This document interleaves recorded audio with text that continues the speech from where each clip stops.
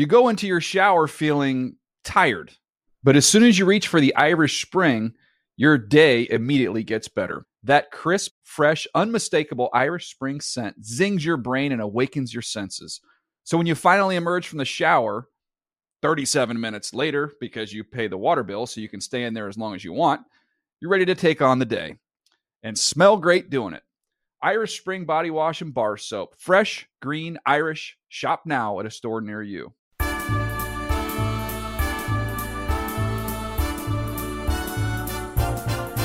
It's the footballiest time of the year,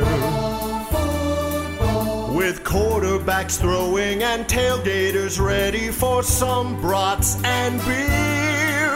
It's the footballiest time of the year. Hi and hello and happy holidays, football fans. Welcome to the Dave Dameshek football program. I hope things are festive wherever you are. They certainly are here in Studio 66. We're trying our best to overcome what happened in Heinz Field on Sunday. Listen, it's put a little bit of a dent into my holiday cheer, but I'm going to get there by the time football arrives for our eyeballs this weekend. Here to help me do so, seated to my immediate left, he's one half of the Fantasy Hipsters. You hear him, you read his pages on NFL.com, breaking down this, that, and the other about the world of fantasy. But, of course, he is not limited to just the fantasy talk. He also does reception perception, so on and so forth. And he's got the is it fair to say he's the darling of the NFL hallways these days? Because I don't know what that means. I don't know either, but you seem to get on with everybody. I guess that's what that means. I'm an agreeable human being, but I don't mean to correct you right off the top, Shek, but you said happy holidays. You are aware that we're saying it again. We're saying Merry Christmas again. Bigger and more beautiful than ever. I've never once heard anybody tell me I'm not allowed to say Merry Christmas. Now, though, I feel obliged to say Happy Holidays because that's obnoxious. But I've never been big on the whole Christmas thing. But this year I'm in on Christmas 100%. Happens to be a coincidence that other things are going on. Now it's back. Now it's back. You're back in. So I'm in. But it's still fascinating because I've always found the whole war on Christmas thing very funny because, if there's a war on Christmas, Christmas is winning. Have you been in a Target in the last 10 years? It's winning. Yeah. I'm in. All right, fine.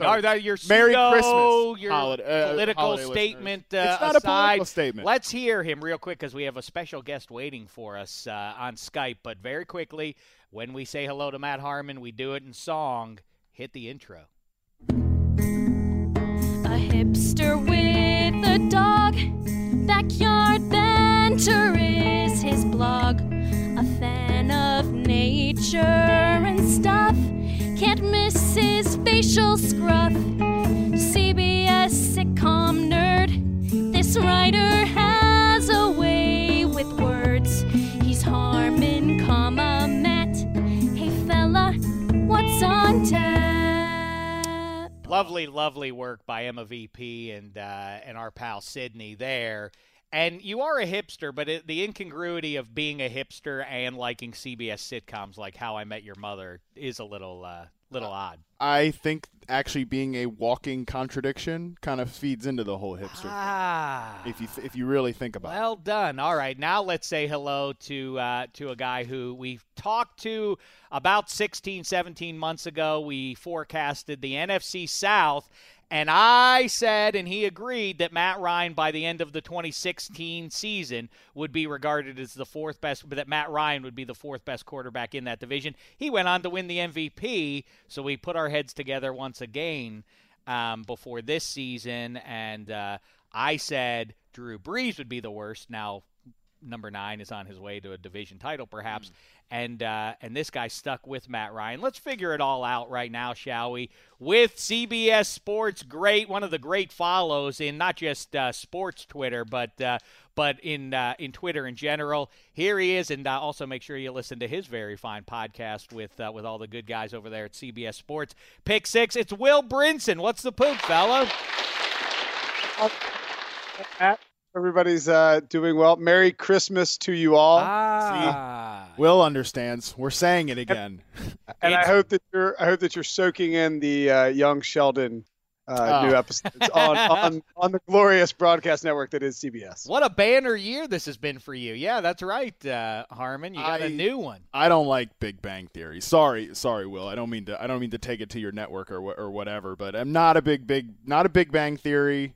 Have not watched a second of Young Sheldon, but you would get on famously with Sheldon and Company, and I don't know what that means. You would, and by the way, that feels like I've never seen. I guess I've seen an episode or so on a flight, but it feels to me like that's what they lack is the fantasy nerd, right? The fantasy football nerd, right?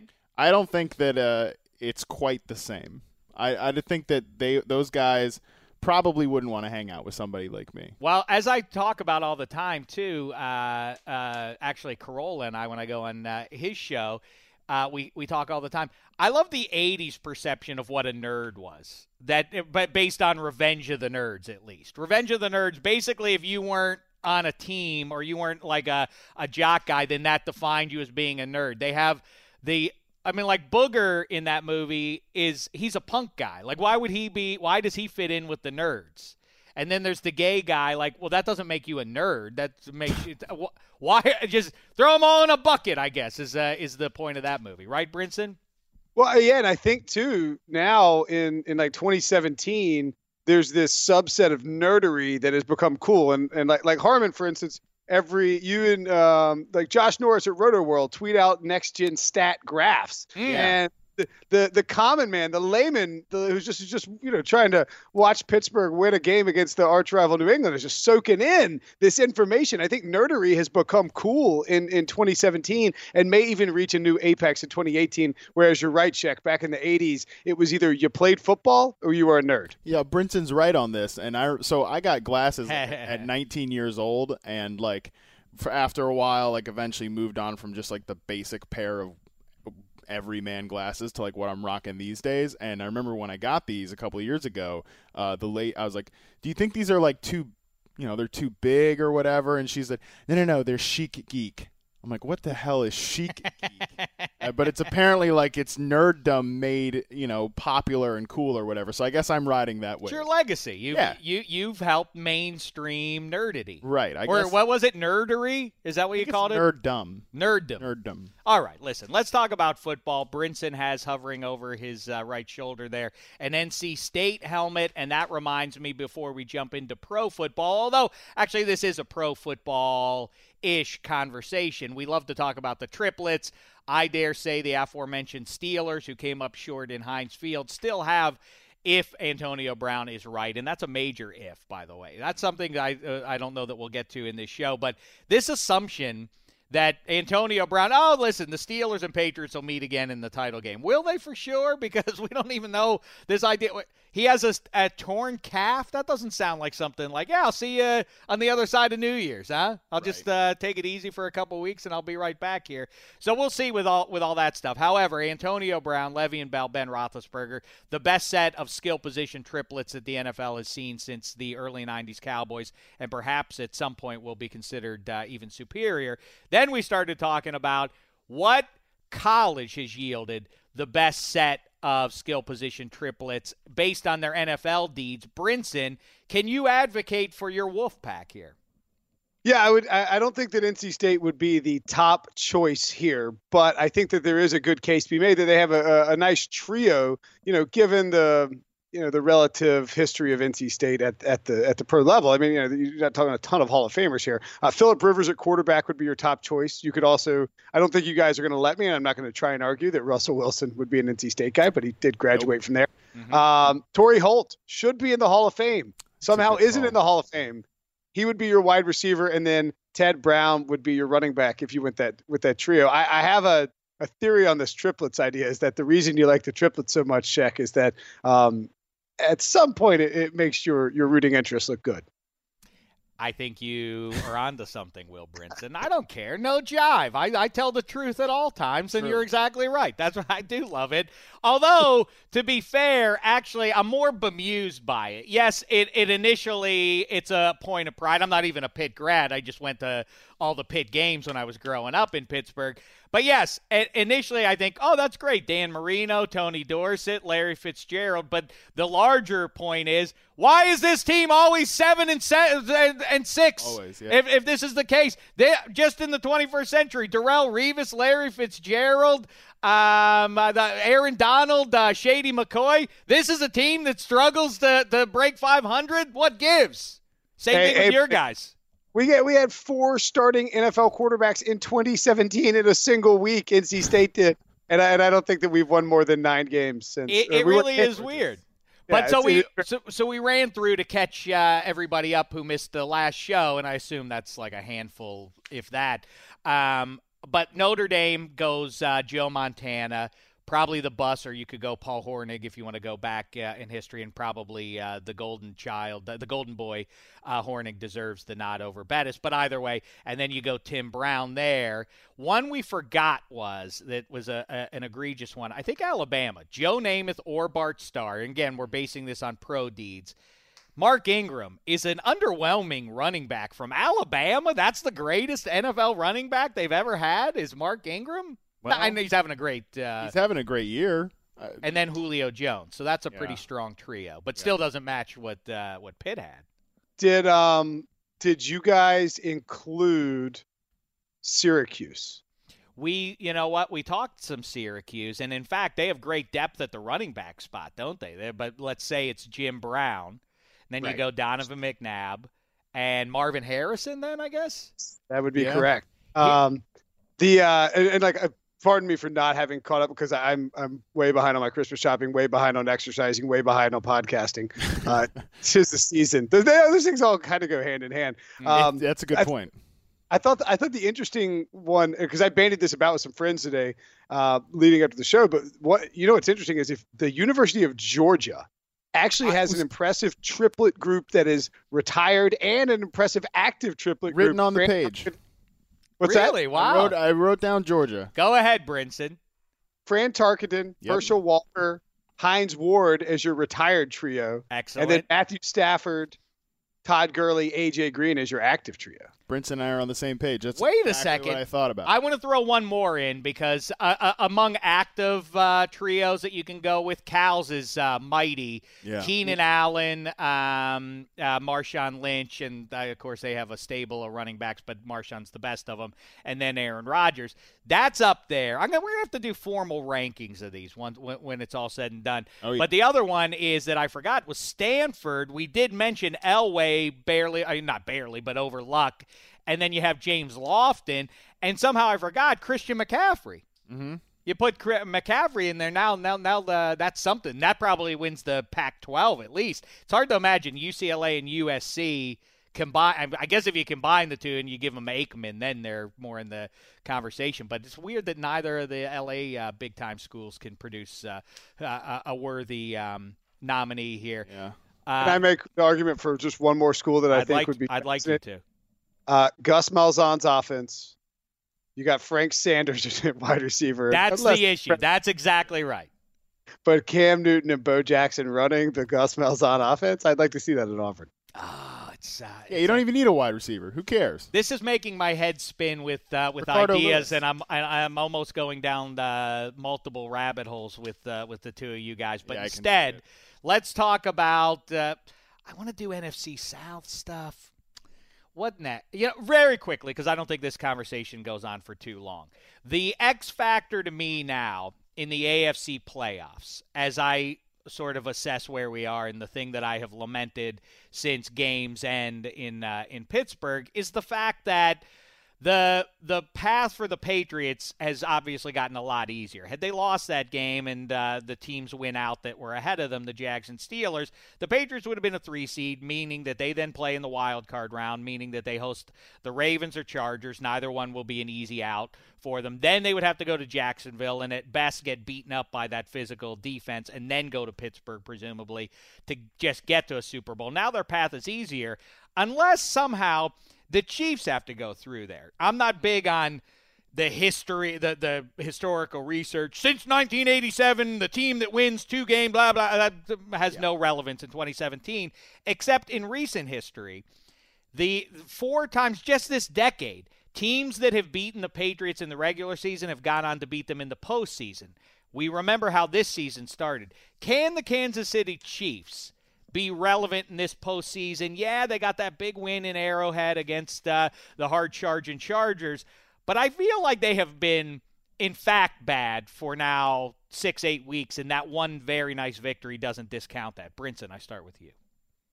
Yes, but only if Kareem Hunt is playing the way that he's playing, and only if the Patriots defense is playing the way that they're playing. And I mean, look, I mean, you know, the argument is if you give Bill Belichick a bye and you give him 2 weeks to prepare for the Chiefs to come into town, he's going to take care of business. Well, he had 2 weeks he had an entire offseason to prepare for the Chiefs, and they weren't ready for what Andy Reid and company dropped.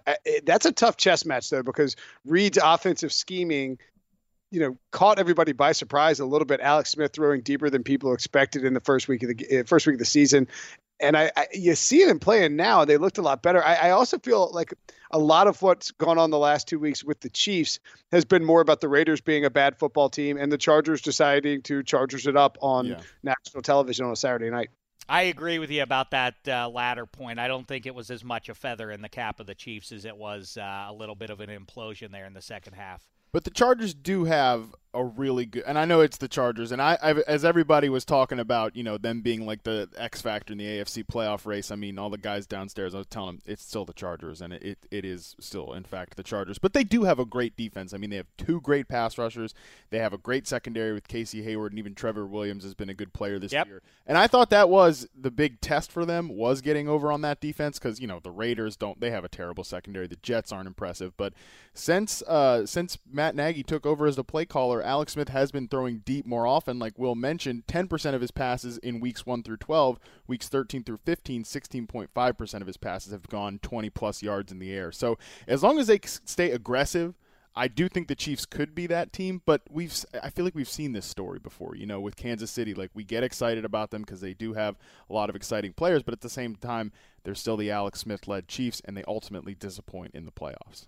Yeah, I just don't know how much I want to. I mean, I'm certainly not depending on the Chiefs to show up in January and somehow buck the way they've looked. But, you know, as they say, every season is a different one, and Tyreek Hill has emerged as a bigger factor even than he was last year, and Kareem Hunt and all that. And I do think, for all the talk about Belichick's a master and chess match and all that kind of stuff, the thing that has, I don't know, Willie McGinnis said on the earlier podcast this week that what we learned from that Patriots-Steelers game is that there's no actual blueprint to defeating the Patriots and attacking them. But, what is the answer to physically to overwhelming them? I don't see necessarily that you can't run on the Patriots. There's no Belichick wizardry that's going to offset the fact that you just can physically grind them on the ground. It seems like that's the case. Their defense just doesn't have very many good players. I mean, it's as simple as that, especially in the front seven. Like you mentioned, you can run on them. They don't get much of a pass rush. So if the Chiefs' best players on offense show up, that being Kareem Hunt, Tyreek Hill, and, if Alex Smith plays more like we've seen him at different parts of the season, then yeah, they have a chance. It's just they need those 2 explosive players in Hunt and Hill to kind of take over the game like they did in the first week of the season. I mean, that's the blueprint. I don't think there's any sort of more approach than just your best players have to show up and overwork this defense that is undermanned. Well, I think if you track the Chiefs' offense and you were to put it into a line graph or a bar graph of some sort, it would trend exactly the way that Kareem Hunt's yards trend. And maybe it's a good thing that they took that Andy Reid. I mean, it looked dumb at the time when they were losing games and looked like the Chargers were going to walk them down or the Raiders would walk them down. But maybe ultimately it's a good thing that the Chiefs spent this middle chunk of the season ruining everyone's fantasy year, saving Kareem Hunt, not running him into the ground, and now he'll be fresh for the playoffs because this offense just seems to take off when he's running the ball well and picking up chunk yardage. I mean, it's not a surprise. I think the bigger problem for the Chiefs is how do you stop? Like, you have to play a perfect ball game and stop Rob Gronkowski on defense, and they don't have Eric Berry anymore. Exactly, and I think right. They're defensively. Yeah, as bad as I said the Patriots' defense is, the Chiefs' defense is just terrible. Especially in the second. It really is. But by the way, Brinson is exactly right. Maurice Jones-Drew and other NFL running backs will tell you that the rookie wall is 100% real. That you do. later in December. Maybe Kareem Hunt has avoided that because of Andy Reid's decision-making. All right, let's talk NFC South, and I'll start it with this isn't really a bold statement because they may have as many as 3 teams in the postseason, but I say that the Patriots, who now seem in line to get to the Super Bowl, will face up in the Twin Cities an NFC South team. How say you, Brinson? I concur with you, and I love the Vikings defense. I love the gumption of Case Keenum, who's a quasi game manager, quasi gunslinger type of quarterback. Stephon Diggs and Adam Thielen are fantastic, and the Vikings hosting the Super Bowl would be a tremendous story. Look, the Eagles could be great too, but they have Nick Foles. You know, they have this defense that's looked a little porous the last 2 weeks. The formula is there to rush the passer and run downhill. But again, Nick Foles. And then we're going to continue the theme. Jared Goff, who I think is a great second-year quarterback and blossoming under Sean McVay. Todd Gurley is a superstar running back and number 2 on my MVP ballot right now. But the difference between those 3 teams and the 3 teams that should comprise the other 3 seeds in the NFC, potentially 4, 5, and 6, depending on how things pan out, and the rest of the field from the NFC South, and they have the quarterbacks. And we know we joke about our terrible rankings of the NFC South quarterbacks check, but the reality is it's hard to rank them because they're all good. And you have 2 of the last MVPs, and that doesn't include Drew Brees. That's a friggin' good trio of quarterbacks. And what do we trust in the playoffs more than defense and more than running games? It's quarterbacks to get hot. And all 3 of those teams have explosive, dangerous defenses too. I mean, call me a pedigree snob or whatever else, but yes, the Vikings fans keep calling me a hater because I keep saying, listen, it's a great story. I hope you do go. I hope you host the NFC title game. I hope your fans are there to watch it. I hope they get to say, we'll be back in 2 weeks, and we're going to be right back in the stadium. That'll be a magnificent atmosphere. Yes, I happen to believe what Brinson believes. Yes, for every Trent Dilfer and Joe Flacco that sneak through and do get the Lombardi Trophy, those guys are outliers. They are the exceptions that prove the ongoing rule. Look at who's won the Super Bowls over the last 20 years. It's Brady, it's Peyton, it's Roethlisberger, it's Rodgers, and it's Russell Wilson. That's not a fluke that the good quarterbacks are the ones that win the most of the Super Bowls. How say you, Harmon? Are you with us on this? I don't disagree. The one team I don't think has a shot though out of that NFC South is the Falcons. I don't buy the Falcons. I don't think their defense has improved. I know.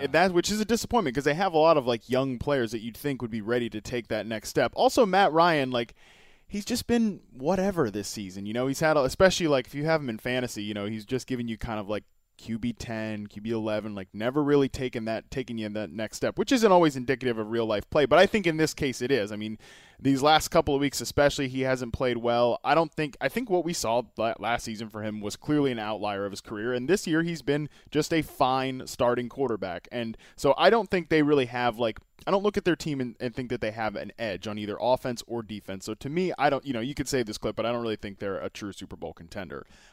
With Atlanta being out of the picture, I definitely believe in the Saints. Like you mentioned, they have Breeze, they have the running game. The Panthers, though, are such an interesting team. Yes, they are. And why is it no one talks about the Panthers? You want to know why I think it is, and I don't think this is being talked about enough. The last 5 months for the Carolina Panthers from an off-field perspective have been outrageously strange. I mean, think about what has gone on. Like, the owner who is now selling the team and has given up day-to-day control 5 months ago fired the general manager coming into this year, which was a complete and utter shock, and that's been completely forgotten about at this point. Not to mention there was plenty of stuff going on in the middle of the season with their quarterback and everything like that.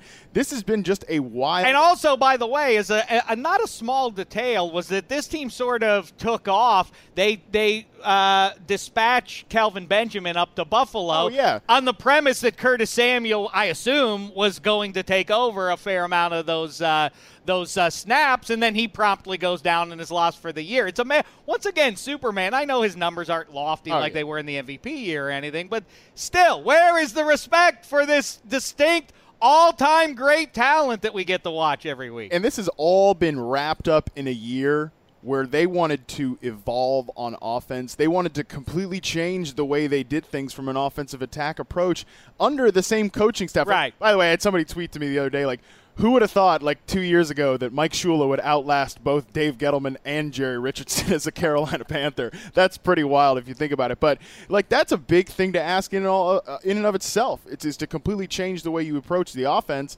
With a quarterback that's a veteran and it's still the same coaching staff. This has been a wild 5 months for Carolina for so many different reasons, and I think that I do think that kind of makes them an interesting team because clearly they have it's immeasurable or whatever, but they clearly have some sort of resiliency that they've still been a really big thing too is Luke Kuechly wasn't 2016 wasn't Kuechly's year. He's back, and that's a major presence back there. And too. Peppers has been a big crazy addition. It really is crazy. All right, one more thing before we jump into the proper quarterback rankings of the NFC South here. The one thing that you mentioned the Eagles there, Brinson, and I want to go back to them. The thing that's intriguing about them, along with the pass rush, which somehow vanished against the Giants, you would think that's the matchup that will, whatever else you want to talk about, Eli and the narrative, oh, he's back and everybody's happy. Well, the Eagles' pass rush is just going to destroy him all day long, and of course we didn't see that. But that notwithstanding, what's interesting about the NFC South playoffs as they're shaping up right now, you have warm weather Rams looking more and more like they may be one of the top 2 seeds. Yeah. And you have whoever emerges here, whether it's the Saints or the Falcons, and I don't discount that the Falcons can go down to New Orleans and win this weekend as bad as or as mediocre. I think that's the word. Mediocrity is what defines the 2017 Falcons, but that's not to say they can't catch fire right now. But what if you have to – the X factor for the NFC playoffs, maybe I'm overstating this, is what if it's freezing in Philly? Is Drew Brees going to go up there and win the game? Is Matt Ryan? Is Jared Goff? I know that none of the guys, the thing that players always push back on me when I bring this subject up is, hey, Shaq, none of us are from Canada. We're all from Florida and California. None of us like the weather. But you get used to it. You just get used to it. That's my explanation back to those guys, whether they recognize it or not. And I think I know better than they do about that. Clear. Brinson, is that a factor, or is that rubbish? No, I think it's a little overrated, Shaq, because of the field that we're involved in. Let's look at the worst team, and I agree with Matt that the Falcons are probably the worst team in the NFC. If assuming that they get in, could be the Cowboys, could be the Seahawks. We'll see how that plays. Or the Lions, even. But I think when you look at the teams as they're constructed right now, the backbone of all of these teams this year has been the running game. Yeah. You know what I mean? Right. You're right about that. Right. Don't get me wrong. Like if this was the 2012 Saints or 2013 Saints and they had to go to Philly against that pass rush and having to throw the ball 50 times to win the game, I think they'd be in trouble in a blizzard. But they can go up there with Ingram and Kamara and push some guys around. Now, it's not a great matchup. I think the same thing, you saw Minnesota's offensive line against the Panthers 2 weeks ago. That should be a concern for them if they're not healthy, because Carolina wrecked shop on Case Keenum for most of the day. Philly, I think, too, maybe some of the protection stuff is going to show up a little bit offensively once, Nick Foles has to go up against an elite defense. But I think Todd Gurley, Jay Ajayi / Garrett Blunt, Jonathan Stewart / Cam Newton / Christian McCaffrey, Ingram, Kamara, Devonta Freeman, and did I name 6 teams or did I miss somebody? You get the point. These guys, you're right. Latavius Murray, these teams can run, and I think that's going to be a huge factor. Especially, if there is a weather situation that comes into play. Give me the Rams. I think in the NFC. Everybody knows universally I'm a lifelong Rams fan. Everyone knows that. Hashtag my Rams. But still, I really believe in this team because I think they can beat you up on both sides of the ball. Like Brinson was saying, Todd Gurley, they've got a great run blocking line, and then their defensive pass rush is unbelievable. Robert Quinn is starting to cook now too. I mean, Aaron Donald's been good all year. I think they're going to be the team that comes. I always say, give me.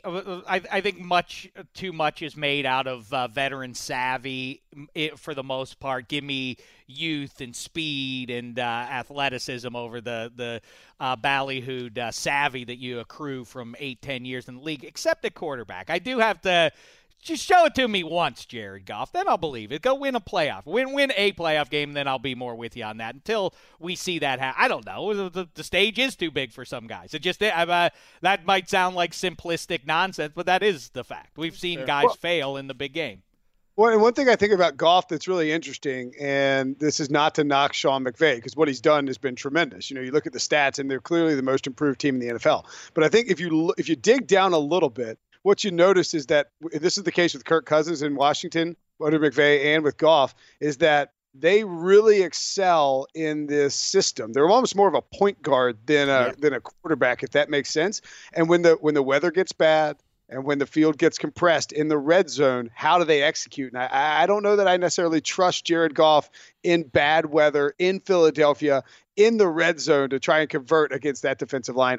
My pick out of the NFC right now would be the disrespected Carolina Panthers, who are starting to get healthy, have the highest upside on offense. Or at least unheralded. It really is weird that nobody talks about them. But I do still say, and this is self-validation just from the preseason, that I had an epiphany on the eve of the season kickoff that, wait a second, the Falcons are the best team in the NFC, and this is the team that's going to go deep into this playoffs once again. And it was all hinging on the aforementioned speed and young athleticism of the defense. I thought that Ryan would slide back, but I thought the defense was going to be mighty.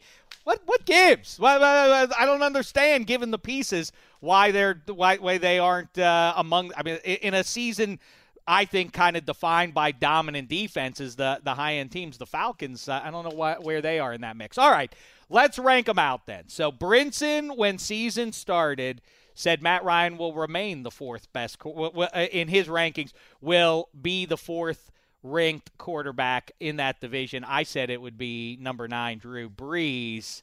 Harmon, why don't you weigh in objectively? Who's the worst quarterback in that division? To me, it's still Winston, and it's pretty clear. I mean, he's been mostly bad all year. He has had some injuries. That's fair, no doubt. But so wait, when I do this, that stands for worst? That stands for worst. I'm gonna eat it. We should have known from that moment on. That was the sign.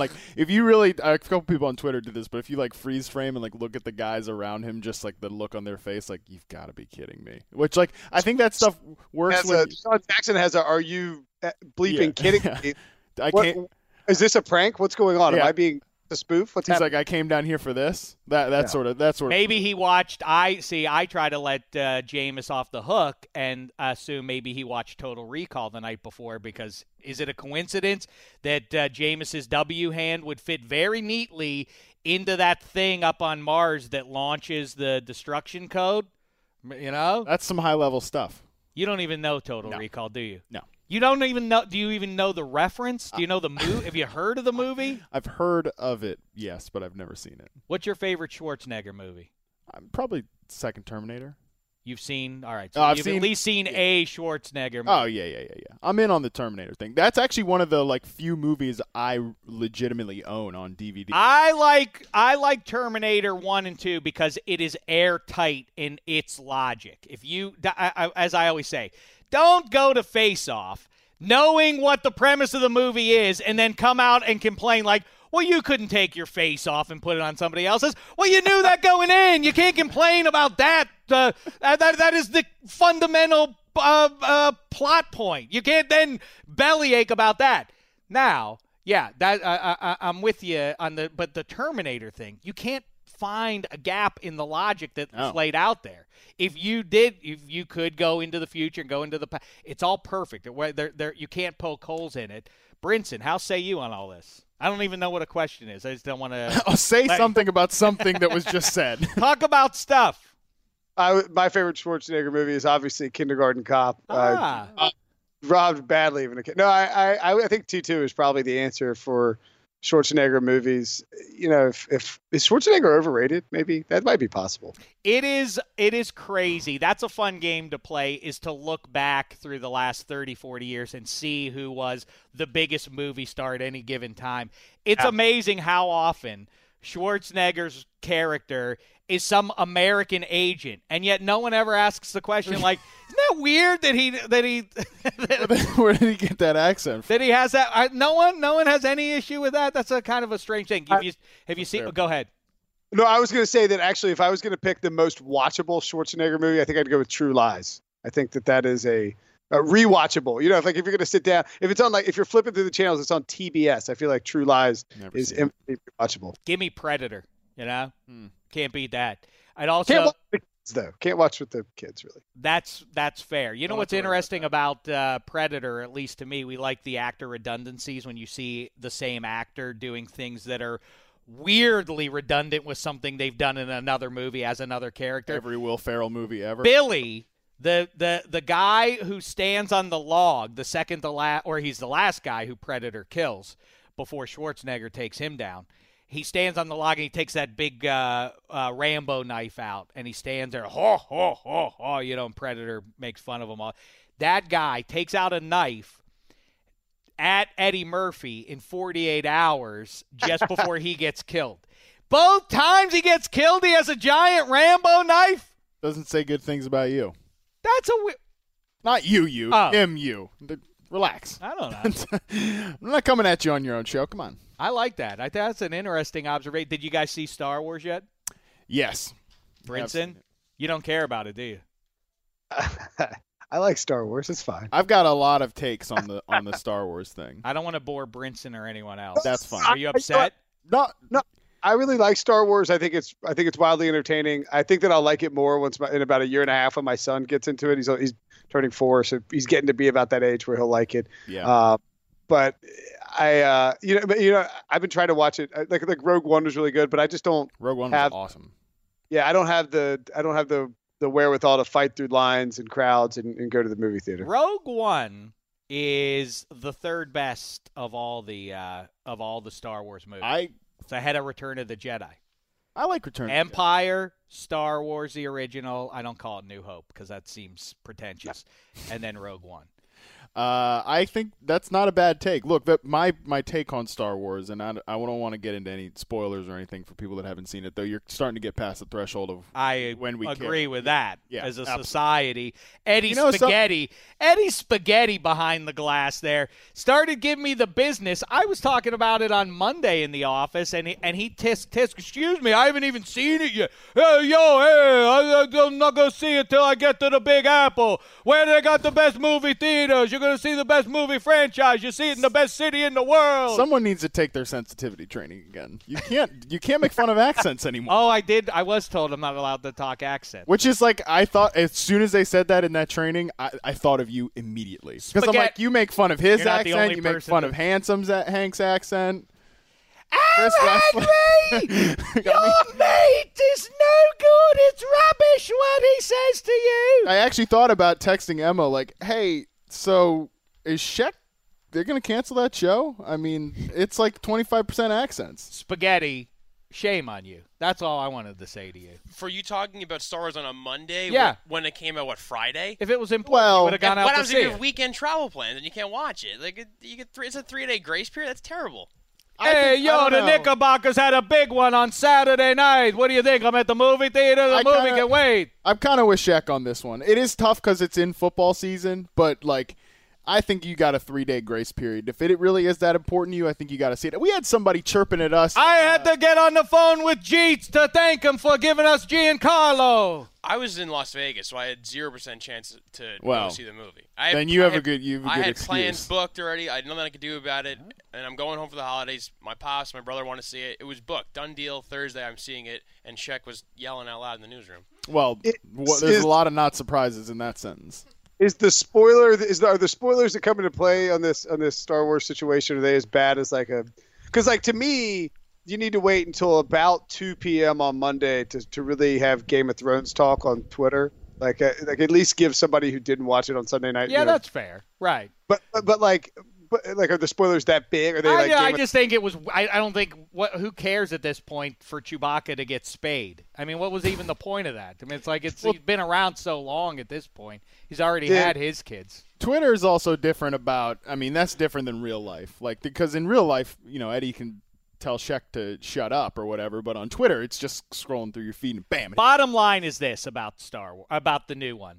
I didn't love it, but I'm with Brinson now. I now see it more through my kids' eyes, and they loved it. And Oprah and Jean-Claude Van Damme were over the Endor moon watching it. So who am I to say, well, really, Princess Leia, just because she has the Force, couldn't block all that. I'm not going to get in on it. My thought with when we left the Look at Spaghetti back there with his fingers in his ears. What a weirdo.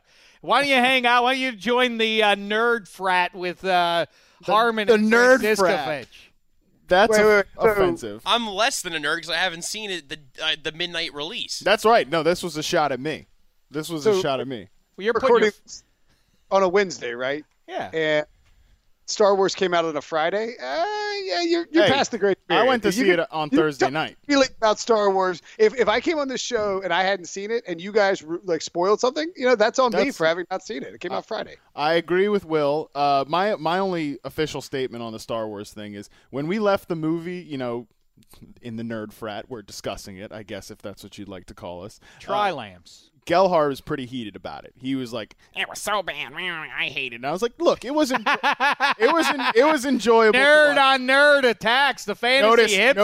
Notice I didn't do his accent because I'm No. I'm What you did complying. was much more flattering. Yes, of course. It was very work appropriate.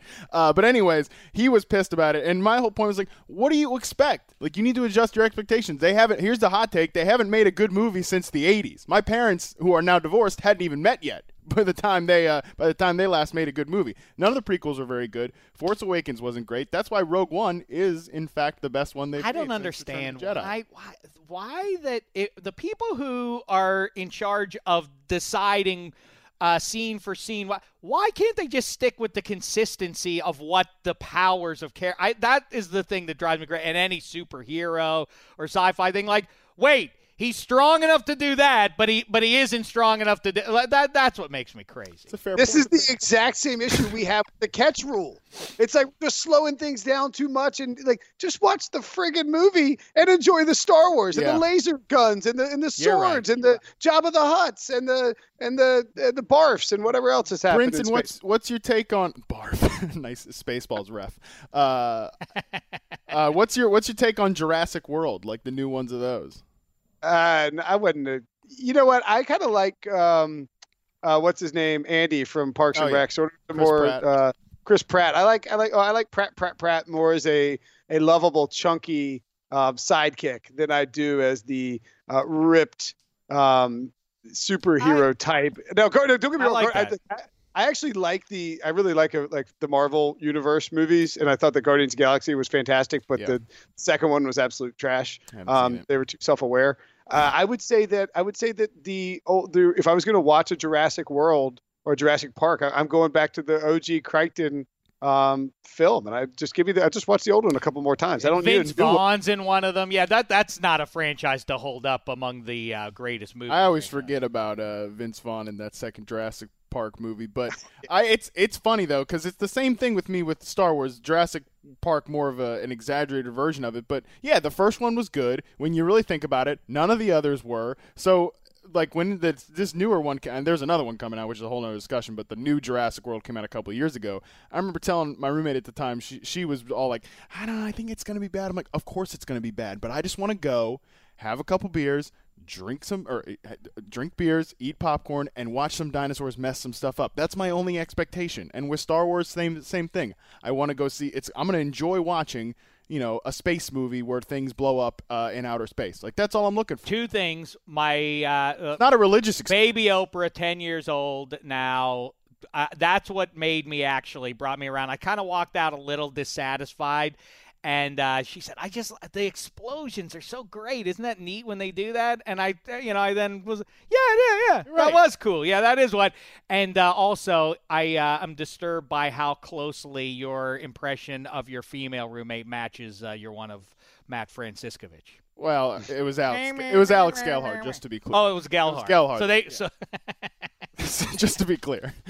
which also then sounds like my Greg Rosenthal. I don't know. Sean Davis can't sing. He can't go single coverage on Gronk. I don't know. He's the least satisfying guy to try and argue with, to have a heated discussion with when I'm passionate. I want you to explain. I want you to revoke the victory and give it to the Steelers.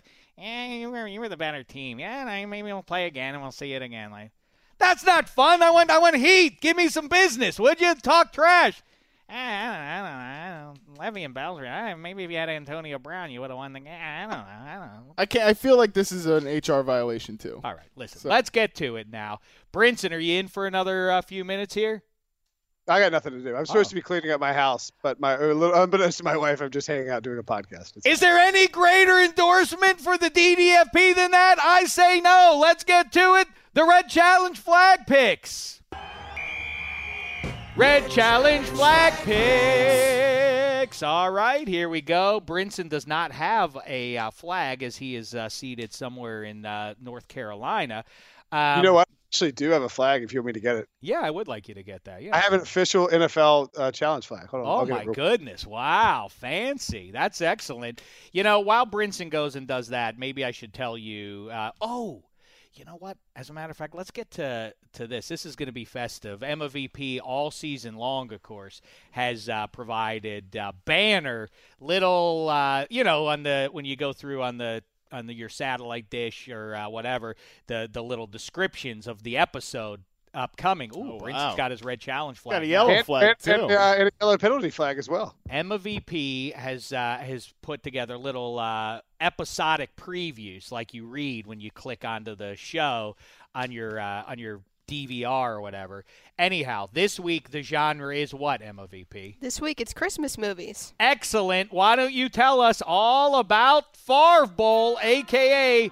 Vikes at Packers. All right, we have an airing of Kyle Rudolph the Red-Nosed Reindeer.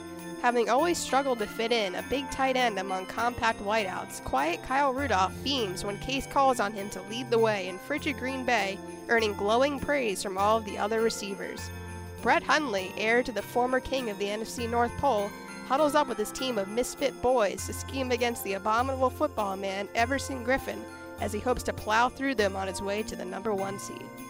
I'm sorry to get distracted for a moment, but my annual anger must now be shared with the world. Oh yes, this is my favorite check discussion. I'm so glad we should just replay it from last year then, if you like that one better. But I bring it up every year. The scoundrel who is Donner, the father of Rudolph the Red-Nosed Reindeer. With all due respect to you, Kyle Rudolph, you have a stink on you because of not Rudolph per se, but his old man. Yeah.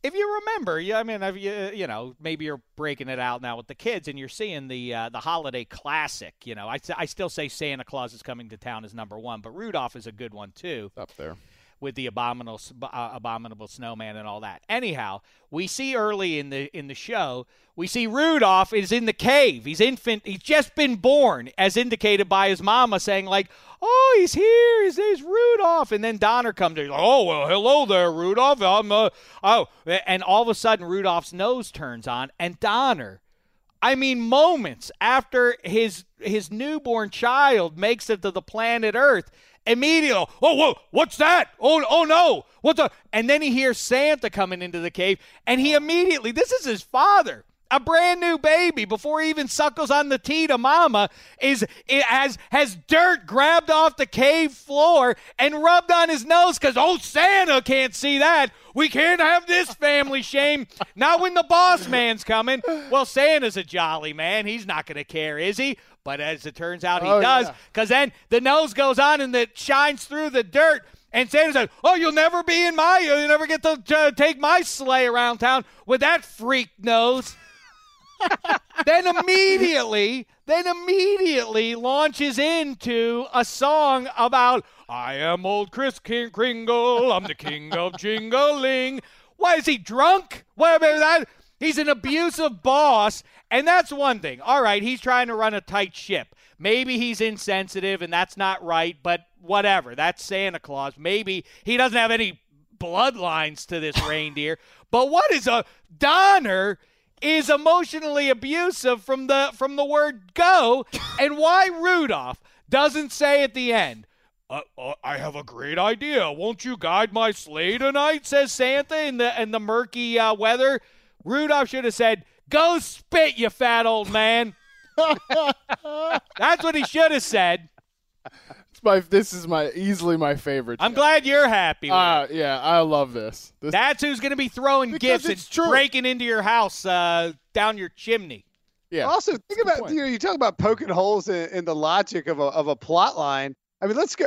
Let's look back at this Rudolph thing. So neither Donner nor Santa thought that perhaps having an extra light on someone's nose, leading a sleigh through the dark and the storms of winter to deliver all these gifts might be beneficial. I mean, like that's like this is what people who made boats came up with, a guiding light. Why would you not want a guiding light on a train full of animals flying through the sky, toting all of the world's presents? What you need is a guiding light. The first instinct for dumb old Donner should have been, hey, Santa, you got to see my kid. This guy's got a light. Put him in the front. Give me a promotion. Let's go. And Kringle would have been on board. This is why we don't have Santa, I've got a brand new star to lead the sleigh. It's my boy. His name is Rudolph. No. Instead, he's wiping schmutz on the kid. He's literally blotting his son out. This is why we don't have. This is why we discourage monopolies in our society. Because look, somebody had to be able to be a little more innovative than these couple of goons. You know what you see? What Rudolph is and I think this is a perfect analogy now that I think about it. Donner and Blitzen and all those guys, they're Tom Brady and Peyton Manning. Then Cam Newton arrives, and the world gets turned. Whoa. We didn't sign off on this. What value does a guy who's bigger than every guy trying to tackle him and is faster than them, what value could that possibly have in a football game? You know? Cam Newton should, I don't know, maybe he should go do something else too, just to stick it to everybody who doubts him, you know? Or maybe he'll go win a Super Bowl. Yeah. I think he should probably stay doing. I don't know what else he's going to do with his time, so that's not a good idea. Yeah, he should go win a Super Bowl. He should lead the Panthers sleigh to the Lombardi crown to teach everybody a lesson, right? Nailed it. I don't know. Listen, what are we talking about again? I don't know. Now let's get to it. Let's pick this game, and since you're the home team here in Studio 66, Harmon, you can make the statement here. Brinson, if you disagree with the team he picks, you throw the red challenge flag. Here we go. In the Favre Bowl, Vikings, Packers. You heard that he played for both those teams, right? I have. Right. Okay, that's why I called it Favre Bowl. Okay, here we go. Got Vikings, Packers. Choose. Well, I'm going to go with the Vikings here. Anybody? Boy, I'm really tempted. I am really tempted. Really tempted. Really? You're really tempted. You know they put Aaron Rodgers on injured reserve. No. You get that alert on your phone, and you still are tempted? I just feel like that pro football players don't like to feel the cold. And if it's cold up there and they're kind of the Vikings are on easy street a little bit right now. You're big on weather tilt. I am. Obviously I am. Yeah, Brinson, how say you're taking the Vikings? Why? The Vikings are a better team, and I think you saw. So look, I don't think the Packers are all professionals. They're going to play hard. They're going to show up.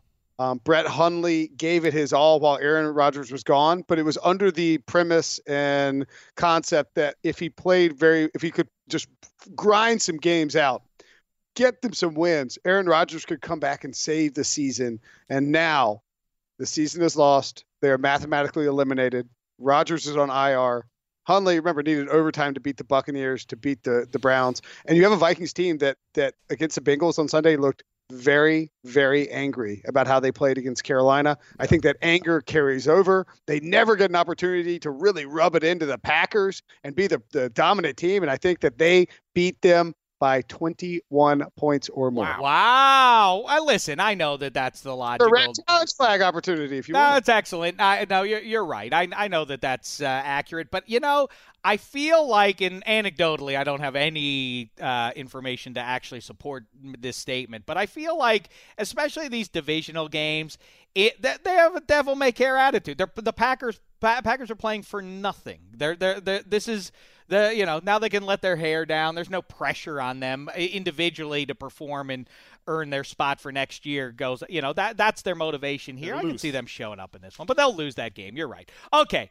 Miami Dolphins, Kansas City Chiefs, Montana versus Marino at one point. Now it's Cuddy versus Alex Smith, Will Brinson. Oh, wait, before I have you choose, I almost skipped you, MVP. Jeez Louise. That's all right. Go ahead. Give us the preview, won't you? All right, we have an airing of Mahomes Alone. When Alex Smith and all 10 of his guys run off to their Christmas staycation in Arrowhead, the youngest of the bunch, a wily Patrick Mahomes, is not so accidentally left behind on the bench, forced to stay out of trouble for 60 minutes. However, things quickly get interesting for Patrick as he realizes his Kansas City home is under attack by two powerful pigskin pickpockets, Sue and Wake, and he must ultimately save the day. Ooh, very nice. Is that like a work there. prediction? Perhaps. I thought there was going to be a prediction that Mahomes takes over at the thought half. that's Or what- Kinda something. was. I thought that's what she was saying. So that is. So Mahomes does come in and emerges victorious, creating a low-level controversy there, I guess, in Kansas City. Brinson, Wow. Dolphins, Chiefs.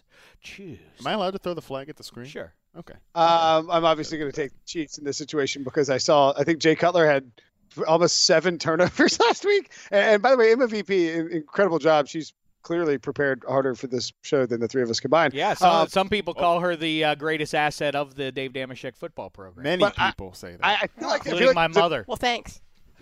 I feel like there was a meeting, a production meeting, where she was like, "Okay, look, this Mahomes alone thing is too perfect for Home Alone. I have to ride with That is Mahomes." exactly right. Yeah, and so I agree with that. I think it's a great call. I don't think we'll see Patrick Mahomes at all in this game. We might see Patrick Mahomes in this game because it gets so ugly. The Dolphins don't That's care; fair. they're not eliminated, but it's 6-8. They're not going to be playing. The Chiefs understand that they just have to close out this season and that they will win the AFC West. And they have 2 good opponents. I believe the Dolphins at home, and then the Broncos. Broncos might be on the road, but I don't think it matters. The Chiefs know what's at stake. They bludgeon the limping Dolphins. Boy, you're awfully confident in these teams that are going to the postseason, taking care of teams that are playing for nothing. And like I say, the other side of that coin is no pressure equals loose play. You know, I for whatever that's worth, which is probably minimal. Let me just say, Brinson, I think your logic on the game and its outcome is airtight. But I'm just telling you, I've been coming on the Dave Damashek show for probably 2+ years now. I've been invited to 0 production meetings. So that's the one flaw in the statement that you just issued. Other than that, I'm with you 100%. That's I it. didn't Nothing think else that- to say. Nothing else to say. You guys were involved in the production meeting. I think No. Emma had the production No, meeting. it's a nice surprise, the, yeah. the professionals have the production meeting and then just wait for the 2 bozos to show up. Production meeting involves Emma VP berating Eddie Spaghetti and telling him what to do, and that's pretty much And then it, he gets right? berated by you. And on I the come show. in and get surprised by whatever, right? That's basically how we run the ship. Yeah, listen. At least they'll always have that Monday night game down in South Beach. Kenny, Amen. Right? They Right? had that. They had their moment. I don't know. The Chiefs aren't. I mean, the Chiefs aren't that great. Is my only comeback? If it was maybe in Miami, but look, that's a tough environment to play True. in Arrowhead. All right. Next up, a game that I'll tell you, if Dez makes that catch, the one before Heinz Field, the largest non-catch call in history, or at least since Bert Emanuel, that started this whole mess back in January at the. Right? That was January of 2000. So, yeah. So this millennium starts with Bert Emanuel's catch that they called not a catch by the Bucs against the Rams. Anyhow, had the Dez catch counted, then Seattle and the Cowboys would have played that title game. And now both are fighting for their playoff lives. Matt Harmon. Oh, I almost did it again, MVP. Jeez Unbelievable. Louise. Seahawks and Cowboys. Tell us more, won't you? I will. We have an airing of the Polar Express caught. As the season grows I older, like it. thank you, a maturing Dak Prescott struggles to believe in a magical playoffs push until a 230-pound vessel called Zeke chugs through full steam ahead on Christmas Eve to lift the spirits of all the boys and girls in Jerry World. Meanwhile, on the naughty list, bickering brothers Bobby Wagner and Old Thomas try to get things back on track, despite knowing they won't be receiving any shiny new toys until next year. What I just thought you were going to go to there was like Bobby Wagner and Earl Thomas agree that on this week there will be Noel. Get it? Noel? That's good. That was good, right, Emma V? That was good. I know how to Old- do the old- things That too. was good. Old Dog still got some. I He's can got a do few things tricks, as yeah. well. You Okay. know what? All right. Emma VP. Unbelievable. Everybody's darling. That's fine. All right, here we go. Really struggles with this. Really struggles with this. Seahawks, Cowboys, Harmon. Choose. Yeah, speaking of struggles, this is a tough game to pick, but I went Seattle. Ooh, I'm with you. Brinson, how say you? Did I pick Dallas? In I my don't know email? who you picked. I think for graphical purposes, I'm required to go with Dallas. I can throw the challenge flag. Throw but, it. Throw it at Harmon. No, you just dropped it. Throw it at your You screen. got to chuck it, man. Oh, you want me to throw it at my screen? Yes, I want you to. There you go. Yeah. That's on you, Harmon. You got that. Explain yourself. Why are you taking the Cowboys? You sound passionate about the I- choice. He's clearly very convinced. I think the graphic actually says I'm taking the Seahawks. My email skills are lacking, but I think look the logic here on why the Cowboys will win. I'll explain it to you. I don't care. You post prod it out of there. And I'm taking the Seahawks for the record, just so you can see my pick. Go ahead. Sorry. Is that you have a team in the Seahawks that is playing against a team in the Cowboys that offensively is similar to the team that the Seahawks just played in the Rams, and they got steamrolled on offense by Todd Gurley and the Rams offensive line and Jared Goff not needing to make plays, but throwing the passes he needed to. And I think that this Dallas offense is just too much for a Seahawks depleted defense. And the only question is, can Dallas slow down Russell? If Russell Wilson wasn't involved in this game, it would be a Dallas stomping. I think the Russell factor is a little concerning. I'm with you. The thing that wasn't involved, or the guy that wasn't involved in last week's game, the guy who was involved in last week's game that will not be playing in this one, Aaron Donald, and that was the difference. Russell Wilson will receive far less resistance this week than he did last week with Donald and company. And by the way, I know there are a lot of worthy names being floated around right now for Defensive Player of the Year, but isn't it Aaron Donald? If you're basing it on who's the best defensive player, it's him. Yes, this is a tough year for Defensive Player of the Year, though. I mean, there's a lot of really good candidates. But I agree, Donald should be right up there. But Calais Campbell, Jacksonville. I mean, Jacksonville's got him. Ramsey is up there. Everson, I guess Griffin. From year to year in different. I mean, Aaron Donald was there with the Rams last year and this year, but Calais Campbell, you can make a case. Look at the transfer. I know, obviously, Calais Campbell isn't solely responsible for the rise of the Jaguars' defense. You could argue, too, that of all those, like the three teams we just mentioned with Minnesota and Griffin and then the guys in Jacksonville and then Donald in L.A., that the two teams, Minnesota and Jacksonville, are better defenses. So you could argue that is a plus for those guys, too. I would say Donald is the pick, and here's the logic why. It's sort of the Tom Brady reasoning and the Bill Belichick and the Mike Krzyzewski reasoning is that the bar is set too high for Aaron Donald, and he came in late because of his contract issue, and so he was adjusting to Wade Phillips' defense, and so I think that the slow start plus the high bar has sort of caused people don't like to talk about stuff that we know exists, right? Like we don't like to. We're like, Tom Brady's 40 years old, he's throwing for 4,000 passing yards, 28 touchdowns, 7 interceptions, yada yada yada. Well, have you seen Carson Wentz? Look at this guy in Philly, he's brand new. We're always looking for something new to talk about. And I think that's the case with the Jaguars. Maybe a little bit with the Vikings, Calais Campbell and Jalen Ramsey, exciting to watch. But Aaron Donald's the best defensive player in the league. That's right. Yeah, that's perfectly said. I'll throw in many other names. Yeah, it's the victim of your own success syndrome. Chaz Noll was coach of the year. What built those teams? He wasn't the coach of the year for any of those Super Bowl years. Shaquille O'Neal, Michael Jordan, the list goes on and on. Yeah. What do we think about Zeke coming back, though? I mean, big deal or not? He's looking cut. I know Emma said he weighed something or other in her right up there, but he's looking trim. He's looking cut. I'm with Brinson on at least half of his breakdown on that game. I think Zeke should have his way. I just think that Russell Wilson is, that. And I also think, again, this is more human level stuff rather than football stuff. But the Seahawks, that was a humiliation. And people are burying them this week. Do they agree with that, or do they have enough pride to come out and win a game when they're still actually in playoff contention? That's the other thing. It's just the humiliation. It was humiliating, but it doesn't render them out of January just yet. And so I think they rise up and take it. Overall, they're the better team. All right, let's bring it on home with one of 3 Super Bowl rematches. The Redskins and Broncos played. That was the Doug Williams game long ago. The Titans and Rams are getting it on. Of course, that was the Dyson 1-yard short play. Kurt Warner throwing the bomb with a little over 2 minutes to go. He told us a great story about that. I have to tweet that back out, as a matter of fact. I said, who called the deep ball in that situation to Isaac Bruce to essentially win the game? And he said Martz had wanted to do that all along. But if you go back and look, I said, why was it such a sky? It went to the heavens before Isaac Bruce had to break his route off and catch it. And you could see the DBs didn't make the adjustment. And if you go back and look at it, his arm gets hit as he throws it. That's why the ball sails to the heavens and almost barely almost hits the dome before it comes back down. It's fascinating stuff. Anyway, I think it's fascinating. And then, of course, Super Bowl 15 saw Jim Plunkett and the Raiders and Rod Martin with 3 picks against Ron Jaworski's Eagles back in January of 1981, I guess, is when that was played. I remember they put a big yellow ribbon around the Superdome because the hostages in Iran had just been freed.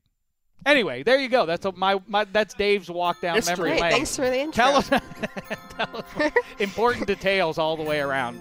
Raiders, Eagles. Tell us more, Emma. We have an airing of how the Lynch stole Christmas. Every Eagle in Philly hoped to go out on top, but the Lynch who lived far out west was eager to make a stop. The Lynch hated losing no matter the game, though unfortunately for him, Nick Foles felt the same. All festive and green, St. Nick saved the season and perhaps kept a Super Bowl within reason. When the Lynch watched the backup sling it to Alshon and Torrey, he realized his Raiders were just a mere chapter in Philadelphia's story. Boom. Yeah, boom is she deserves it. Noelle was clever though. Right? What was that? What was that? Is that a thing that was said? I don't remember. I forgot. Excellent work, Emma VP. Very nicely done. And by the way, Emma VP will not be with us next week because she's traveling back east. So, job well done and completed now in the regular season with all your write-ups this year. Matt Harmon's applauding you. Thanks, Harmon. We'll have the Sheckies next week also. Oh, yeah, we got the Shecky Awards coming up, though, too. And that's another – you know what? Stuff. I'm glad you mentioned that, Emma VP. I haven't been hyping those nearly enough. The 2017 Shecky Awards on their way next Thursday, the 28th, right? You better subscribe on iTunes here and now just so you don't miss them. As always, gangbusters, spellbinding stuff. Brinson, Raiders, Eagles. Choose. You know, I'd love to tell you that the Raiders are going to go into Philly and win, but they're not. They're just not. They're playing a team that can run the ball, that can rush the passer, and after that debilitating inch piece of paper law, whatever we need a index card game, whatever flip card, Sterators move. I think you see the Eagles steamroll these guys. Although, I think it might end up being a touchdown game if that matters to anybody. You know, I've started to feel bad for is Derek Carr, and it really is a weird thing that the Raiders never really. I've been saying quite a bit over the last 3 or 4 weeks that remember in September of 2018 when everybody's jumping on board with who's ever 4-0 or 5-0 and anointing them the Super Bowl champs as everybody did with the Chiefs and decided Alex Smith was the league's MVP and all that kind of talk. The thing that I always say, football season is long. You can't make those assumptions. But the one thing that has been consistently true since the start that people moved on from awful quick is, well, the Raiders are just not good this year, and they never gave us a reason to start paying attention to them all the way through. And Derek Carr, I feel, has been let down quite a bit. You're shaking your head at that. I don't think he's played well this year. I don't think he's been very good. If he played better, sure, I'd feel bad. I think Amari Cooper is one of the most underreported nightmares this year. Oh, yeah. I mean, I not just the drops, but I mean, there are games where you watch Derek Carr, look at him. That's his alleged number one receiver, at least in certain certain plays. You can tell that he is obviously the first option, and Derek Carr will look at him, and based on those drops that he saw earlier in the game, we'll look at, and I can't throw it to him, and we'll throw it to Seth Roberts, who also drops. But I also see, and I think that's a bad trait for a quarterback. Like if you can't keep throwing it to a guy you don't depend on, right? I know, but you've got it. But the best way to feed a wide receiver's confidence is to continue to feed them. Like if he's not going to drop every single pass you throw at him. Like you've got to eventually build his confidence back up. So in a way, I don't, and I like that. So I don't think he's off the hook. You and Matt Damon should get together with some of that logic.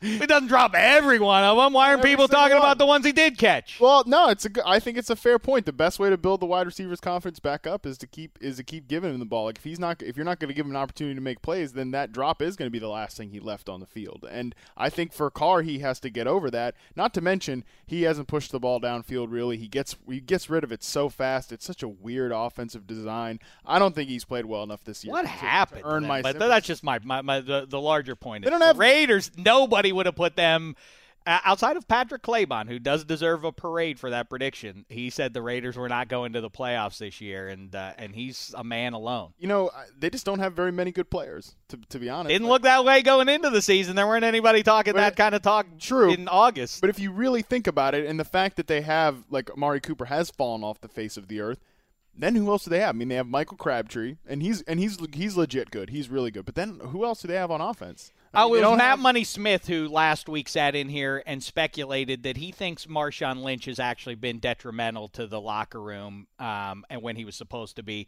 such a huge addition and a rallying point for the rest of the team. Brinson? Well, don't forget that the Raiders went like 8-1 last year in one-score games. I mean, they got the Blackjack Del Rio factor, but I mean, when you have a really good record in one-score games, there's regression coming, and it's coming in the form of not being involved in one-score games. They had that crazy win against the Chiefs. Otherwise, things could be even worse. I tell you, it's fascinating, guys. If you go back a year ago, we talked about ranking quarterbacks. I think that if you took Goff, Wentz, Dak, Jimmy Garoppolo, and Deshaun Watson, right? Those 5 guys. But this is a nice statement about the future of quarterback in the league. But Derek Carr, Jameis Winston, and Marcus Mariota would all be behind those guys right now if you were picking a guy to build a franchise with. And there's no way they would have been behind them a year ago. Wow, that is it's true. Fascinating point. See? That's why we bring him on, because he makes interesting points. Just makes you wonder, too, what are we going to be saying, here this time next year? What is that quarterback ranking going to look like? Top 5 quarterback in the NFL. Hell yeah, obviously. Hey, Brinson, have a happy holidays there in Carolina. Merry Christmas, Will. Right, I'm sorry. I see I fell into the trap again. I'm saying it again like we're required. That's the law now. We have to. Yeah, damn right. You got to say Merry Christmas. We are saying it again. All right, so felony if you don't. All right, okay. So Merry Christmas and happy holidays and all that. Will Brinson, thanks so much for all the time, Pally, and hopefully we'll see you up in the Twin Cities in 5 weeks or so. Right? Absolutely, guys. Be well. There he is, the great Will Brinson, everybody. Again, Pick Six is his podcast, CBS Sports, all the great pages. Check him out. Also track him down on Twitter. Matt Harmon, track him down on Twitter as well. Whoa, he's throwing the – oh, look at that. Brinson on his way out. He threw the red challenge flag. He says, don't follow Harmon. Don't follow Harmon. Don't read Harmon's pages. Some bad. Don't look at it. Don't listen to his podcast. He's a bum, says Brinson. Whoa. I got to wait a second. See, I wasn't ready yet. I was signing off with a lovely holiday wish for everybody. Emma VP. See? Jeez. Holiday wishes. Emma VP, Ryan Bartlett, Eddie Spaghetti, everybody behind the glass there, everybody who works, everybody who listens to the DDFP. We thank you. What else? Don't lose on Christmas Day, Steelers. That would be embarrassing. We'll talk to you after the holiday. It's been a thin slice of heaven. You go into your shower feeling tired, but as soon as you reach for the Irish Spring, your day immediately gets better. That crisp, fresh, unmistakable Irish Spring scent zings your brain and awakens your senses. So when you finally emerge from the shower, 37 minutes later, because you pay the water bill so you can stay in there as long as you want, you're ready to take on the day and smell great doing it. Irish Spring Body Wash and Bar Soap. Fresh, green, Irish. Shop now at a store near you.